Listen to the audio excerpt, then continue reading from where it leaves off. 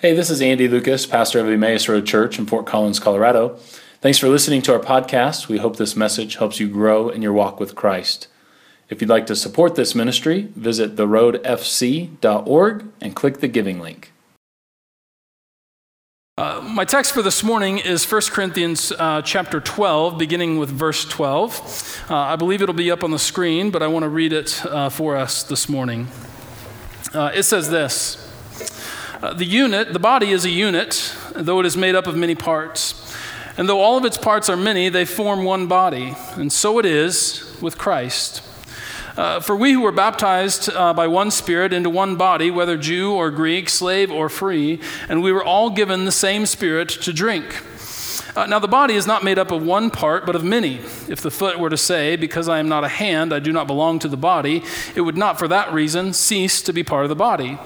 And if the ear would say, because I am not an eye, I do not belong to the body, it would not for that reason cease to be part of the body. For if the whole body were an eye, where would the sense of hearing be? And if the whole body were an ear, where would the sense of smell be? But in fact, God has arranged the parts in the body, every one of them, just as he wanted them to be. And if all were given one part, where would the body be? For as it is, there are many parts, but one body. So then, the eye cannot say to the hand, I don't need you, and the head cannot say to the feet, I don't need you. On the contrary, those parts of the body that seemed weaker are indispensable, and the parts that we think are less honorable we treat with special honor.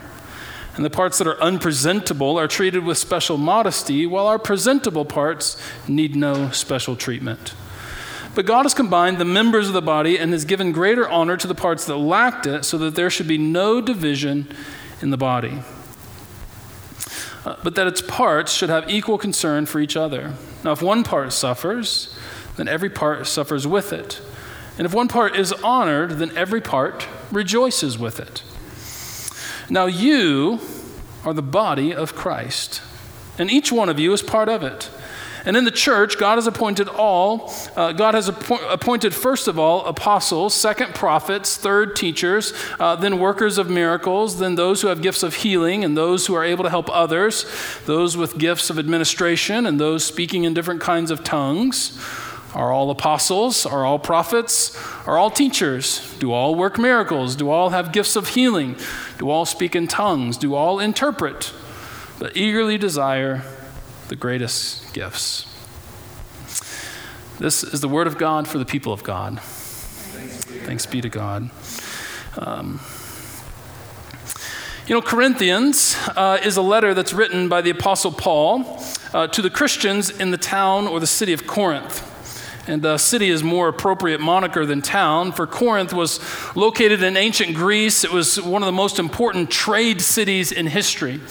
It was full of diversity and a very wealthy city as well. And Paul actually lived in Corinth for a year and a half. And in his time there, he went around sharing the gospel, telling people the good news of Jesus Christ. And more people began to place their allegiance in Jesus as Lord. And so a church formed. So after a year and a half of ministry, Paul has a church and leaders built up that he feels like he can then move on to a new city and tell more people about the good news of Jesus Christ. The letter, both 1st and 2nd Corinthians, are written because Paul got word back after moving out of Corinth. He got word back that things weren't going so well in the city of Corinth. In fact, the people there that were facing a number of issues, some very practical issues, some theological issues. And some of the issues that they were facing were things like division among the community of believers. There was some sexual misconduct going on, including where one church leader who was sleeping with his mother-in-law. And you thought the Bible was boring. And believers who were starting to deny the resurrection. And so let me just say here that sometimes church leaders will say something like, we really want to go back to the early church, to the New Testament church. And I often think to myself, I'm not sure you know exactly what you're saying when you say that. Because what we find as we read these letters of Paul is that even the earliest believers had all kinds of issues in their community life together. And so what Corinthians does is it reads a little bit like a series of short essays where Paul addresses a problem head on before moving on to the next one. So 1 Corinthians in particular, is really just a collection of essays in which Paul is trying to address these things that are happening. And so each essay actually has the same format. Paul, in short order, describes the problem that's going on, and then he offers an argument on how, and this is key, how a proper understanding of the gospel will help to address the problem that they're facing. And so what Paul is actually trying to do implicitly in the way in which he addresses these issues is he's trying to help the Corinthians to see life through the lens of the gospel. And in particular, he's trying to help them to understand and see their life together, their communal life through the lens of the gospel. It's in other words, if we know this and understand this to be true about Jesus, then this is how we ought to live in our lives together. So that's what he's trying to do every time. Here's the problem, as I understand it, says Paul the author, and now here's how a proper understanding of the gospel addresses that issue. And actually, if you read Corinthians kind of in one sitting or a couple sittings, then you can actually get a sense of how this book is structured in that way. So the problem that Paul is seeking to address when he's talking in 1 Corinthians chapter 12 has to actually do with their worship gatherings. And here we are at a worship gathering. So let me describe to you some of the things that were going on in Corinth all that time ago that Paul is trying to address. So as they were gathering for worship together, it was common for people to have a strong spiritual experience where they would stand up and start praying in an unknown language. Then others in the community would stand up and start sharing a word from the Lord. Now this time in a language that was their own, that could be understood. But before that person was done, someone else would stand up, interrupt them, and declare that they have a word from the Lord. And so you can imagine that if you were standing up, sharing what you felt was a word from the Lord, and then someone interrupted you, this is a problem, right? In fact, put yourself in those shoes. What would you do? You would probably elevate your voice a little bit in an effort to speak louder than the person who has interrupted you, right? I mean, after all, you have this word from the Lord. So you have people who are yelling a special word from the Lord. You guys know nothing about that, right? You have people yelling a special word from God while others are praying in unknown languages, and it all was actually a bit chaotic. In fact, a bit chaotic is understating the problem. Now, Paul's main concern about all that's going on is actually that there were folks that had come to the worship gathering to seek to learn and to hear about the gospel of Jesus Christ. And Paul was saying all this chaotic stuff going on simply hinders those who are trying to learn the gospel of Jesus Christ. In fact, think about those who are visiting for the very first time and how confusing this might come across to them. So they've got all kinds of chaotic worship gatherings, and Paul's is a pastoral concern that says, man, for those who are coming to learn or for those who are visiting, this simply will not do. It's too chaotic. So Paul seeks to answer this problem by giving us a metaphor. And so he addresses this chaos and this confusion of the worship gatherings by giving us the metaphor or the illustration of the human body to point us to some important truths. The first thing he says is he wants the worship gathering to be a place where the Spirit of God can work and speak through everybody, but do it in a unifying way. In other words, can you imagine the division that might happen in a community if people are kind of fighting or jockeying for position of who has the true word from God that day, right? And so they're kind of elevating their voices, trying to get to a place of prominence. And it was actually starting to divide and corrode the sense of community among them. It was creating division. And so Paul wants to affirm that, in fact, God can and does work and speak through and use any number of people. Anyone in the community can be used by God to encourage and build up. But the way in which the Holy Spirit wants to do that is in a unifying way. He wants to make that very clear. And so he uses this illustration that just as a body has many parts but is one, so too the church has many members but is unified. So each person is gifted in a unique way, and that giftedness is an important part to the proper functioning of the body. Now, another issue that was going on as they were jockeying for position is they would consider their gift better than the gift of their neighbor. So, I might have this gift, and now I'm more valuable than you because your gift isn't as good or cool or shiny as mine, right? And so Paul's encouragement again is that no one should consider their gift to be better than any other, because doing so would be to act selfishly instead of with love for the community. So the purpose of the gifts that God gives is for the building up of the body. Now let me connect chapter 12 with chapter 13. Chapter 13, the quintessential love chapter read at all those weddings, right? But if we consider it in context, what Paul is actually doing is, after all this talk about spiritual gifts and no spiritual gift is better than another, and all this division is happening among you, and so rather than use your gift to jockey for position and position yourself as better than another, don't do that, because that's acting selfishly rather than out of love, right? And then he goes right into, for love is patient, love is kind, it is not self-seeking. He goes right in to tell us what the true nature of love actually is. Now, practically what this means for us is that every person in the church has something important to contribute and should participate in the community life by giving what they have to offer. Now, he'll go on to list some of those gifts. We should need to understand this list is not exhaustive, but rather illustrative of what he is talking about. And some of you are like, did Pastor Andy listen to John Watkins' message last week? Right? Some of you are thinking that. The answer is yes, I did. And I thought John did a phenomenal job of bringing out this point last week, that we need to be connected to one another, that we need to realize that we have something to offer to the community. And so what I want to do this morning is I want to build on what John talked about last week and look at this passage from a little different angle than maybe you have heard before. Now, there's a lot going on in this passage, and we could talk about. But what I want to do is I want to spend the next few minutes thinking theologically about this passage. So I encourage you to put your thinking caps on and stick with me for a moment as we dive into this, okay? So the question that hits me is, why is Paul using this particular illustration? Now, it's got tons going for it in terms of illustrative purposes, right? It fits the point exactly. But why this and not some other metaphor that might accomplish the same thing?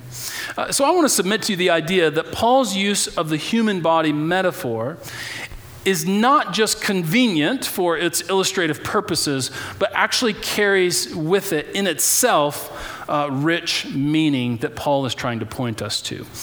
So again, stick with me. Let's remember that Paul grew up Jewish.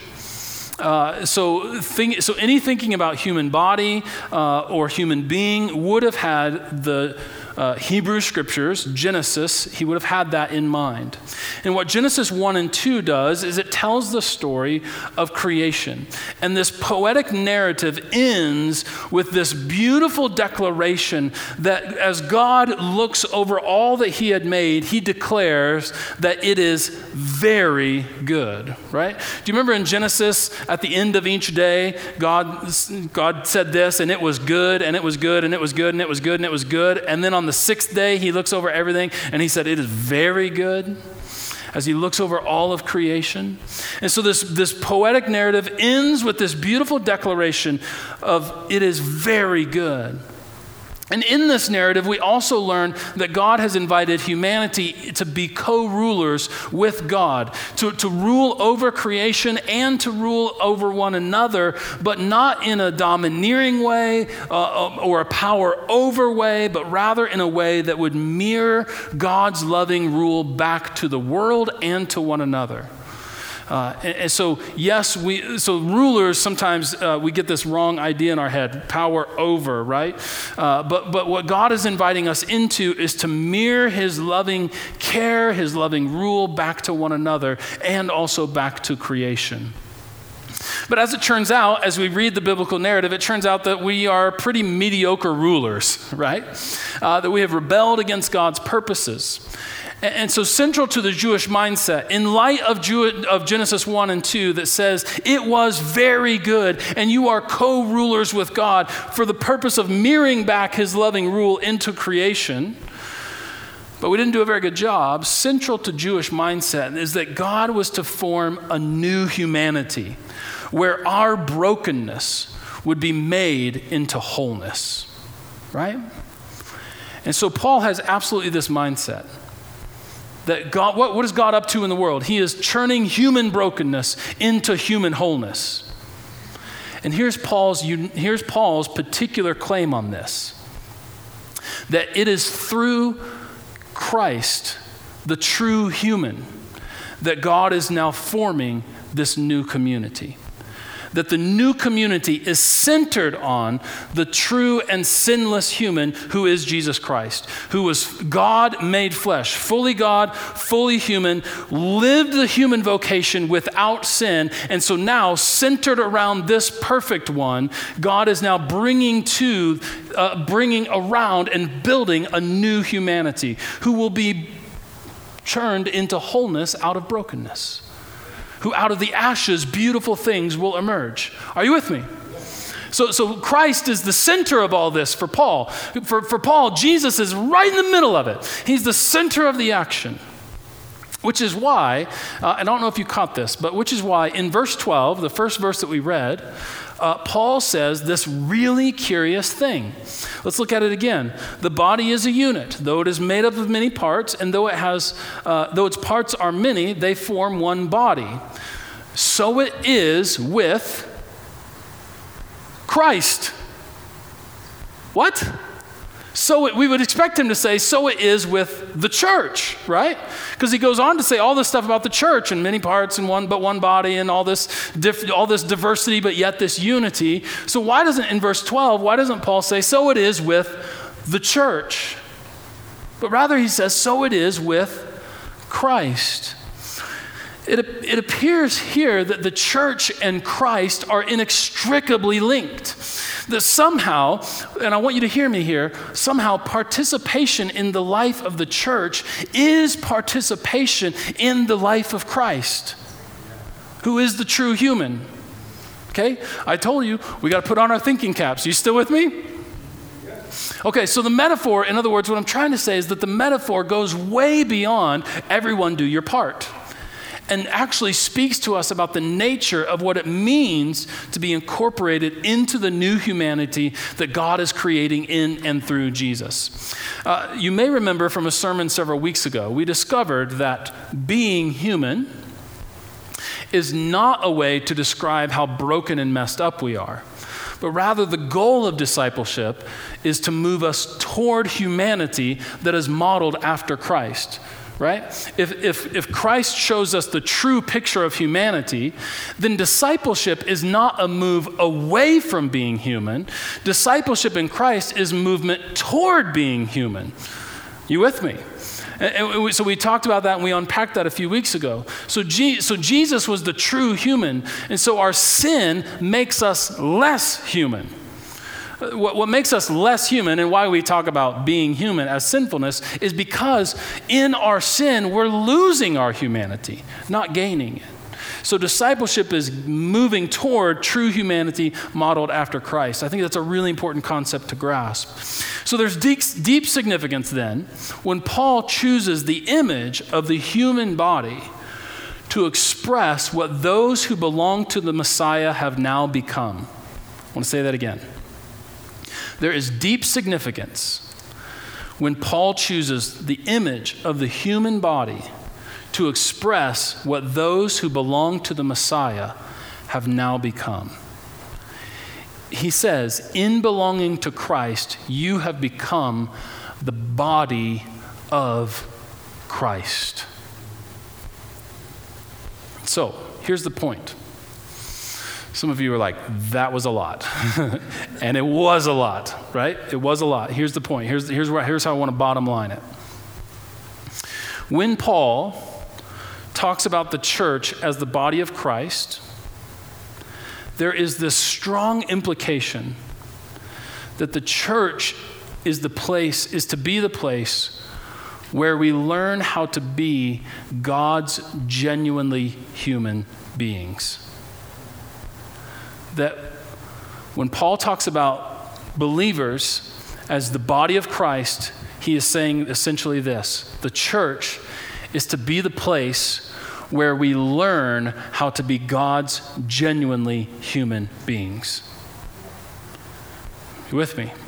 The church is a training ground for becoming and living into the humanity of Christ.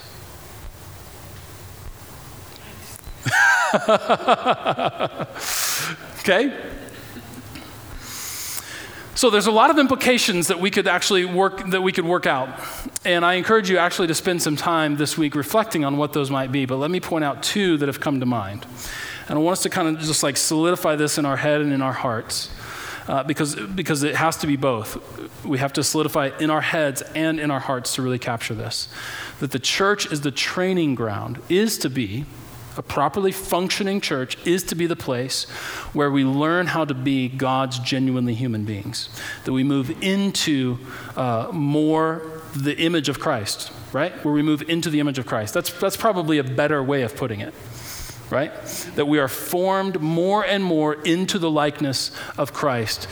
But God, in his wisdom, has made it possible through this collective community called the church. Okay? So the church is to be the training ground where we are moved more and more into the image of Christ. Let me pull out a couple of implications. And these are just, again, these are two of probably an infinite possibility of implications, but two that really came to my mind as I was thinking this week.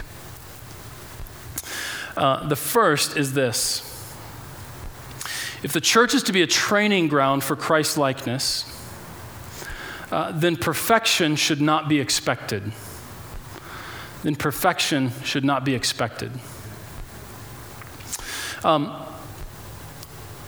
Let me say this, and I don't know if a pastor has ever said this from the pulpit, but I'll say it. The church, the capital C church, will eventually disappoint you. It is quite possible. Well, first of all, it's impossible to live in community with others and not eventually be hurt, disappointed, or frustrated. The problem is, though, that because the church bears the name of the perfect one, then she herself, the church, the bride of Christ, is often expected to be perfect. But I want us to approach church life with managed expectations. That if you live life with people who are being formed in the likeness of Christ, then there's a good chance that at some point someone will hurt, frustrate, disappoint, say something offensive, etc., etc. And I think this might be a pain point for many of us who have experienced hurt in the church. But I want to encourage us today, this morning, just by saying this, that the church is not a place where perfect people gather to talk about their perfection. And if the church turns into that, then I think we've totally missed it. And I'm afraid that sometimes church becomes this place where people pretend to be or feel like they have to portray themselves to be perfect. And then we just talk about all the things about our own perfection or the things that we already agree with.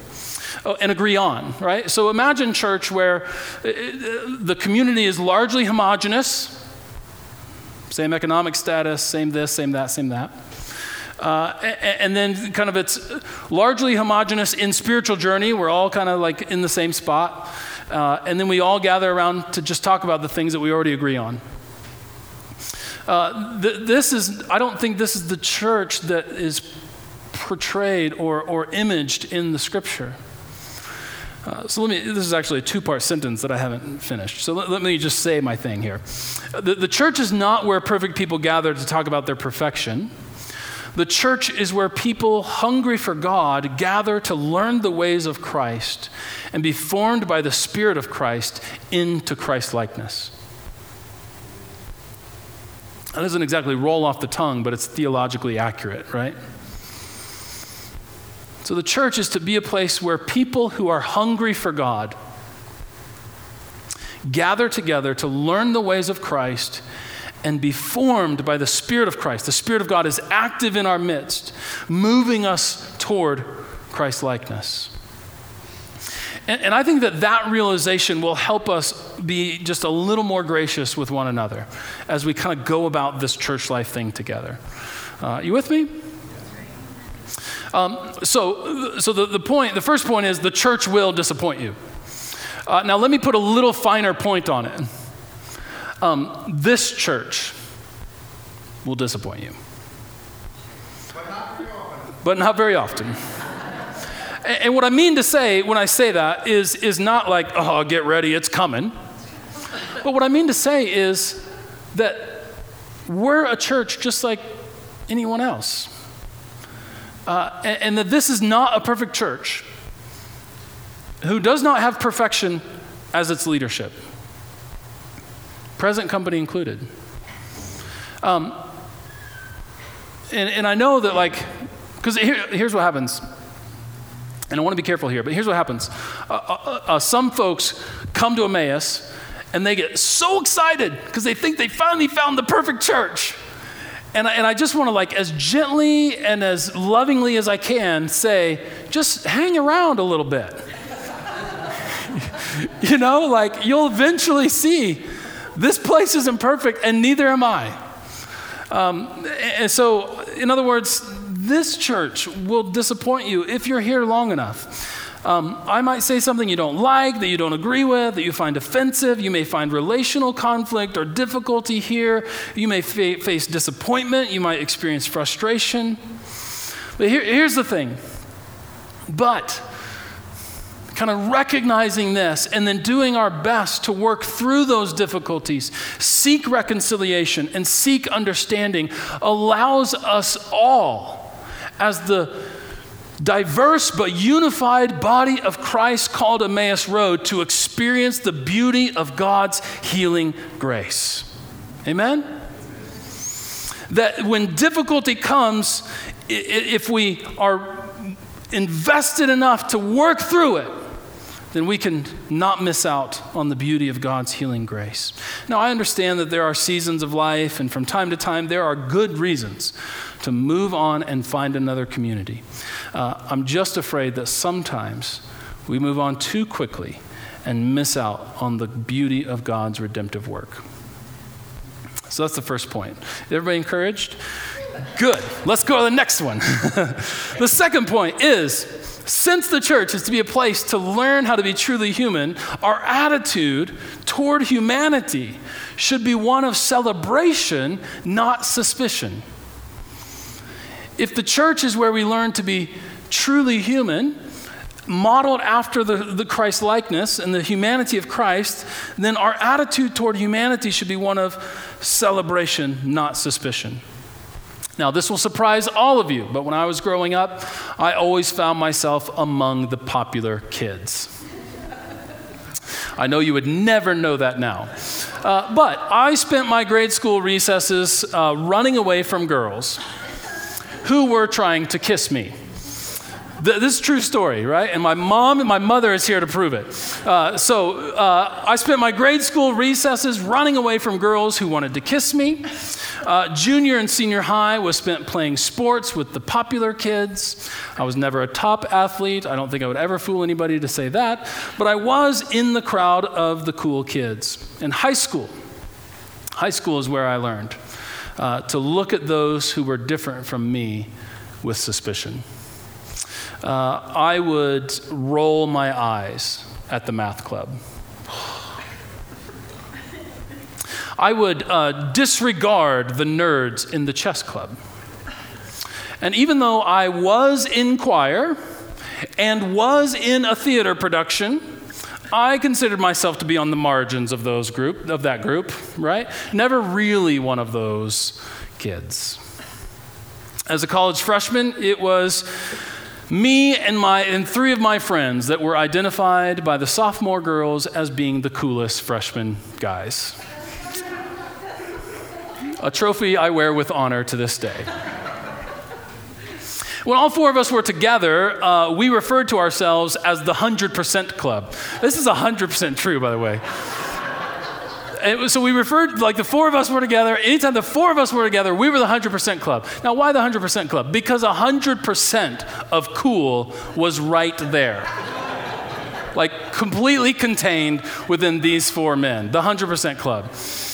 And it's funny, and we can laugh about it, but the truth is it all sounds childish and a bit embarrassing, doesn't it?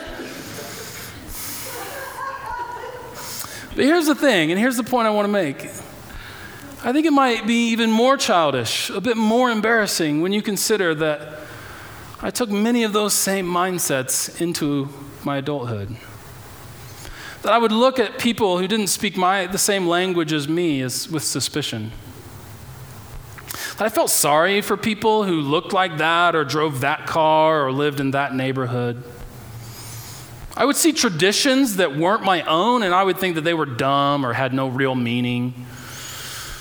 I was operating in the world as though I had never left the halls of my high school. I'd be willing to bet I'm not totally alone on all of that.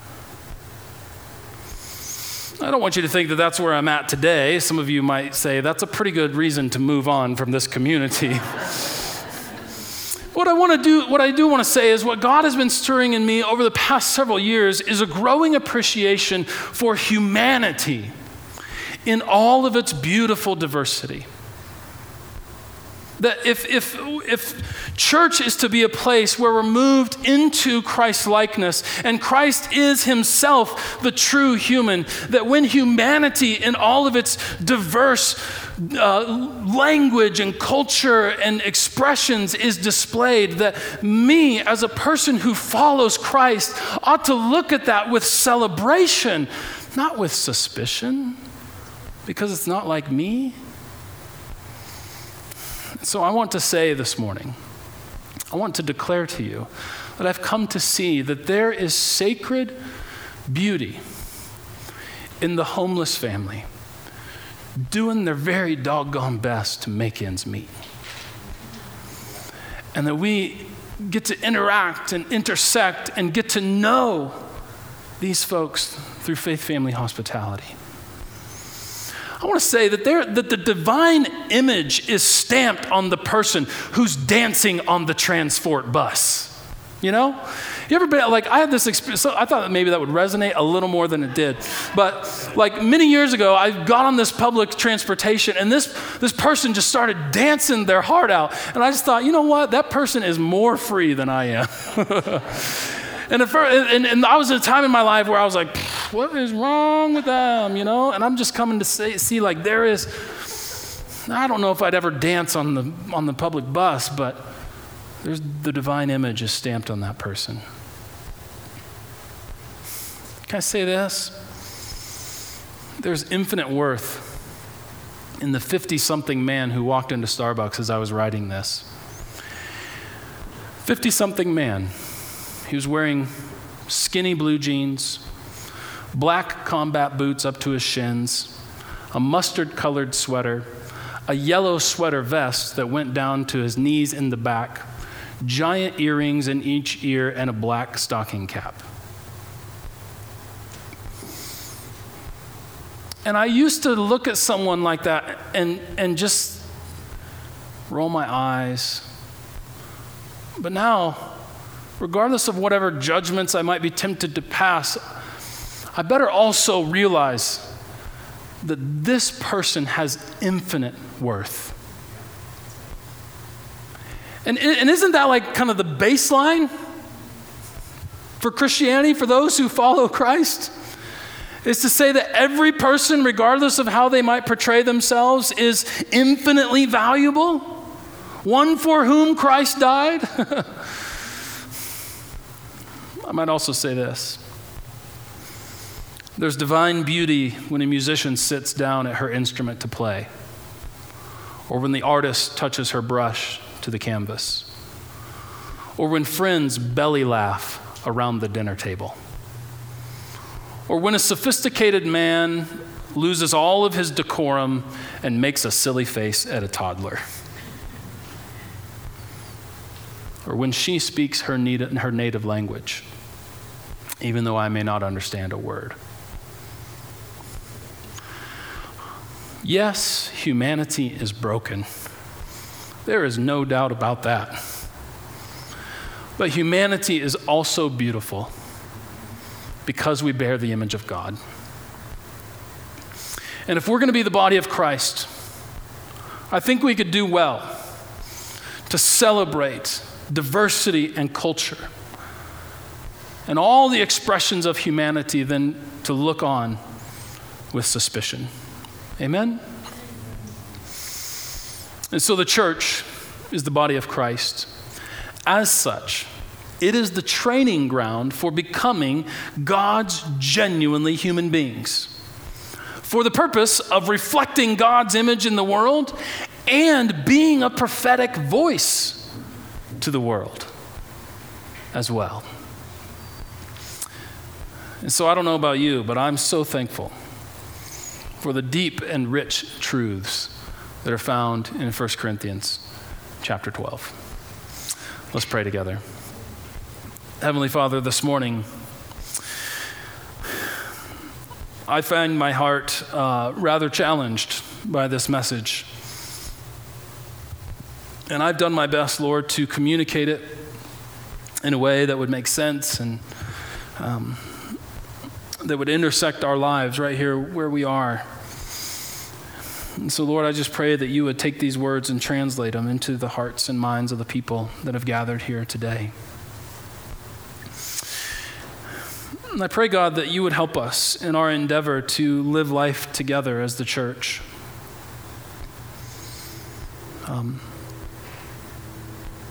Recognizing, God, that although we are centered and confess the name of Jesus, who is the perfect one, that we are still being formed into Christ-likeness.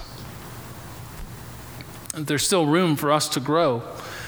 And God, we're thankful for the ways in which you can work in our life in such a way that we can experience Christian victory, that we can experience a sense of what wholeness might be like. But God, help us to never think that we ourselves have no more room to grow, or that our brothers and sisters have no more room to grow. For God, all of us